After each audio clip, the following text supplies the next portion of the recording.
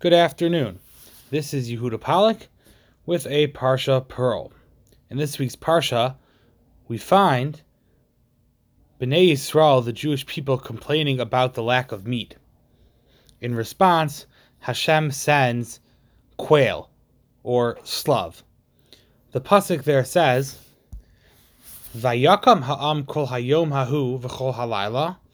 The nation got up, and that whole day and the night, v'chol yom hamacharas, and the next day, vayasfu es hasilav, and they gathered the quail, and then hamamit asaf asara chamarim, the one who collected the least had 10 piles.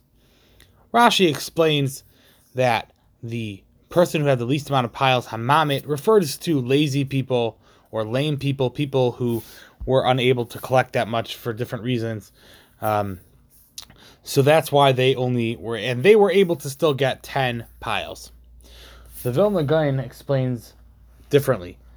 He says that we know the encampment of Klal Yisrael was 3 parsa by 3 parsa, 3 square, well, I should say 9 square parsa. So it was 3 parsa in each direction. That is, at least if it were square, which it seems that it was. So the person who lived furthest away to get to where the quail were, he would be the furthest away. That person is the mamit. He's the one who had the least. The people who were on the outskirts, who were on the edge, they were right next to the slav. They could just grab as much slav they wanted. They could have piles and piles and piles.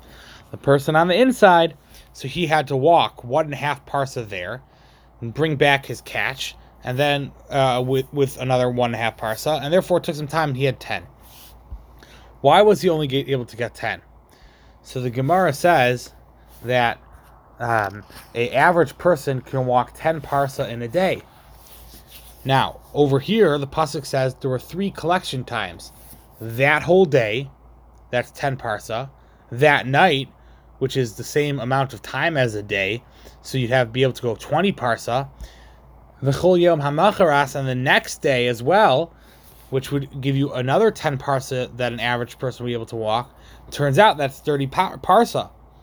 Well, the person living in the middle of the encampment of Klal Yisrael, so he had to go 1.5 parsa to the edge where the quail were, 1.5 parsa back. So 1 round trip is 3 parsa. And he had the ability then to go 30 parsa, that is 10 trips. And therefore, the person who is the mamit, the person who's the least, was because he lived in the middle of the encampment of Yisrael, and therefore it took him 3 parsa to make the trip, and therefore he only had time to collect 10 piles of quail.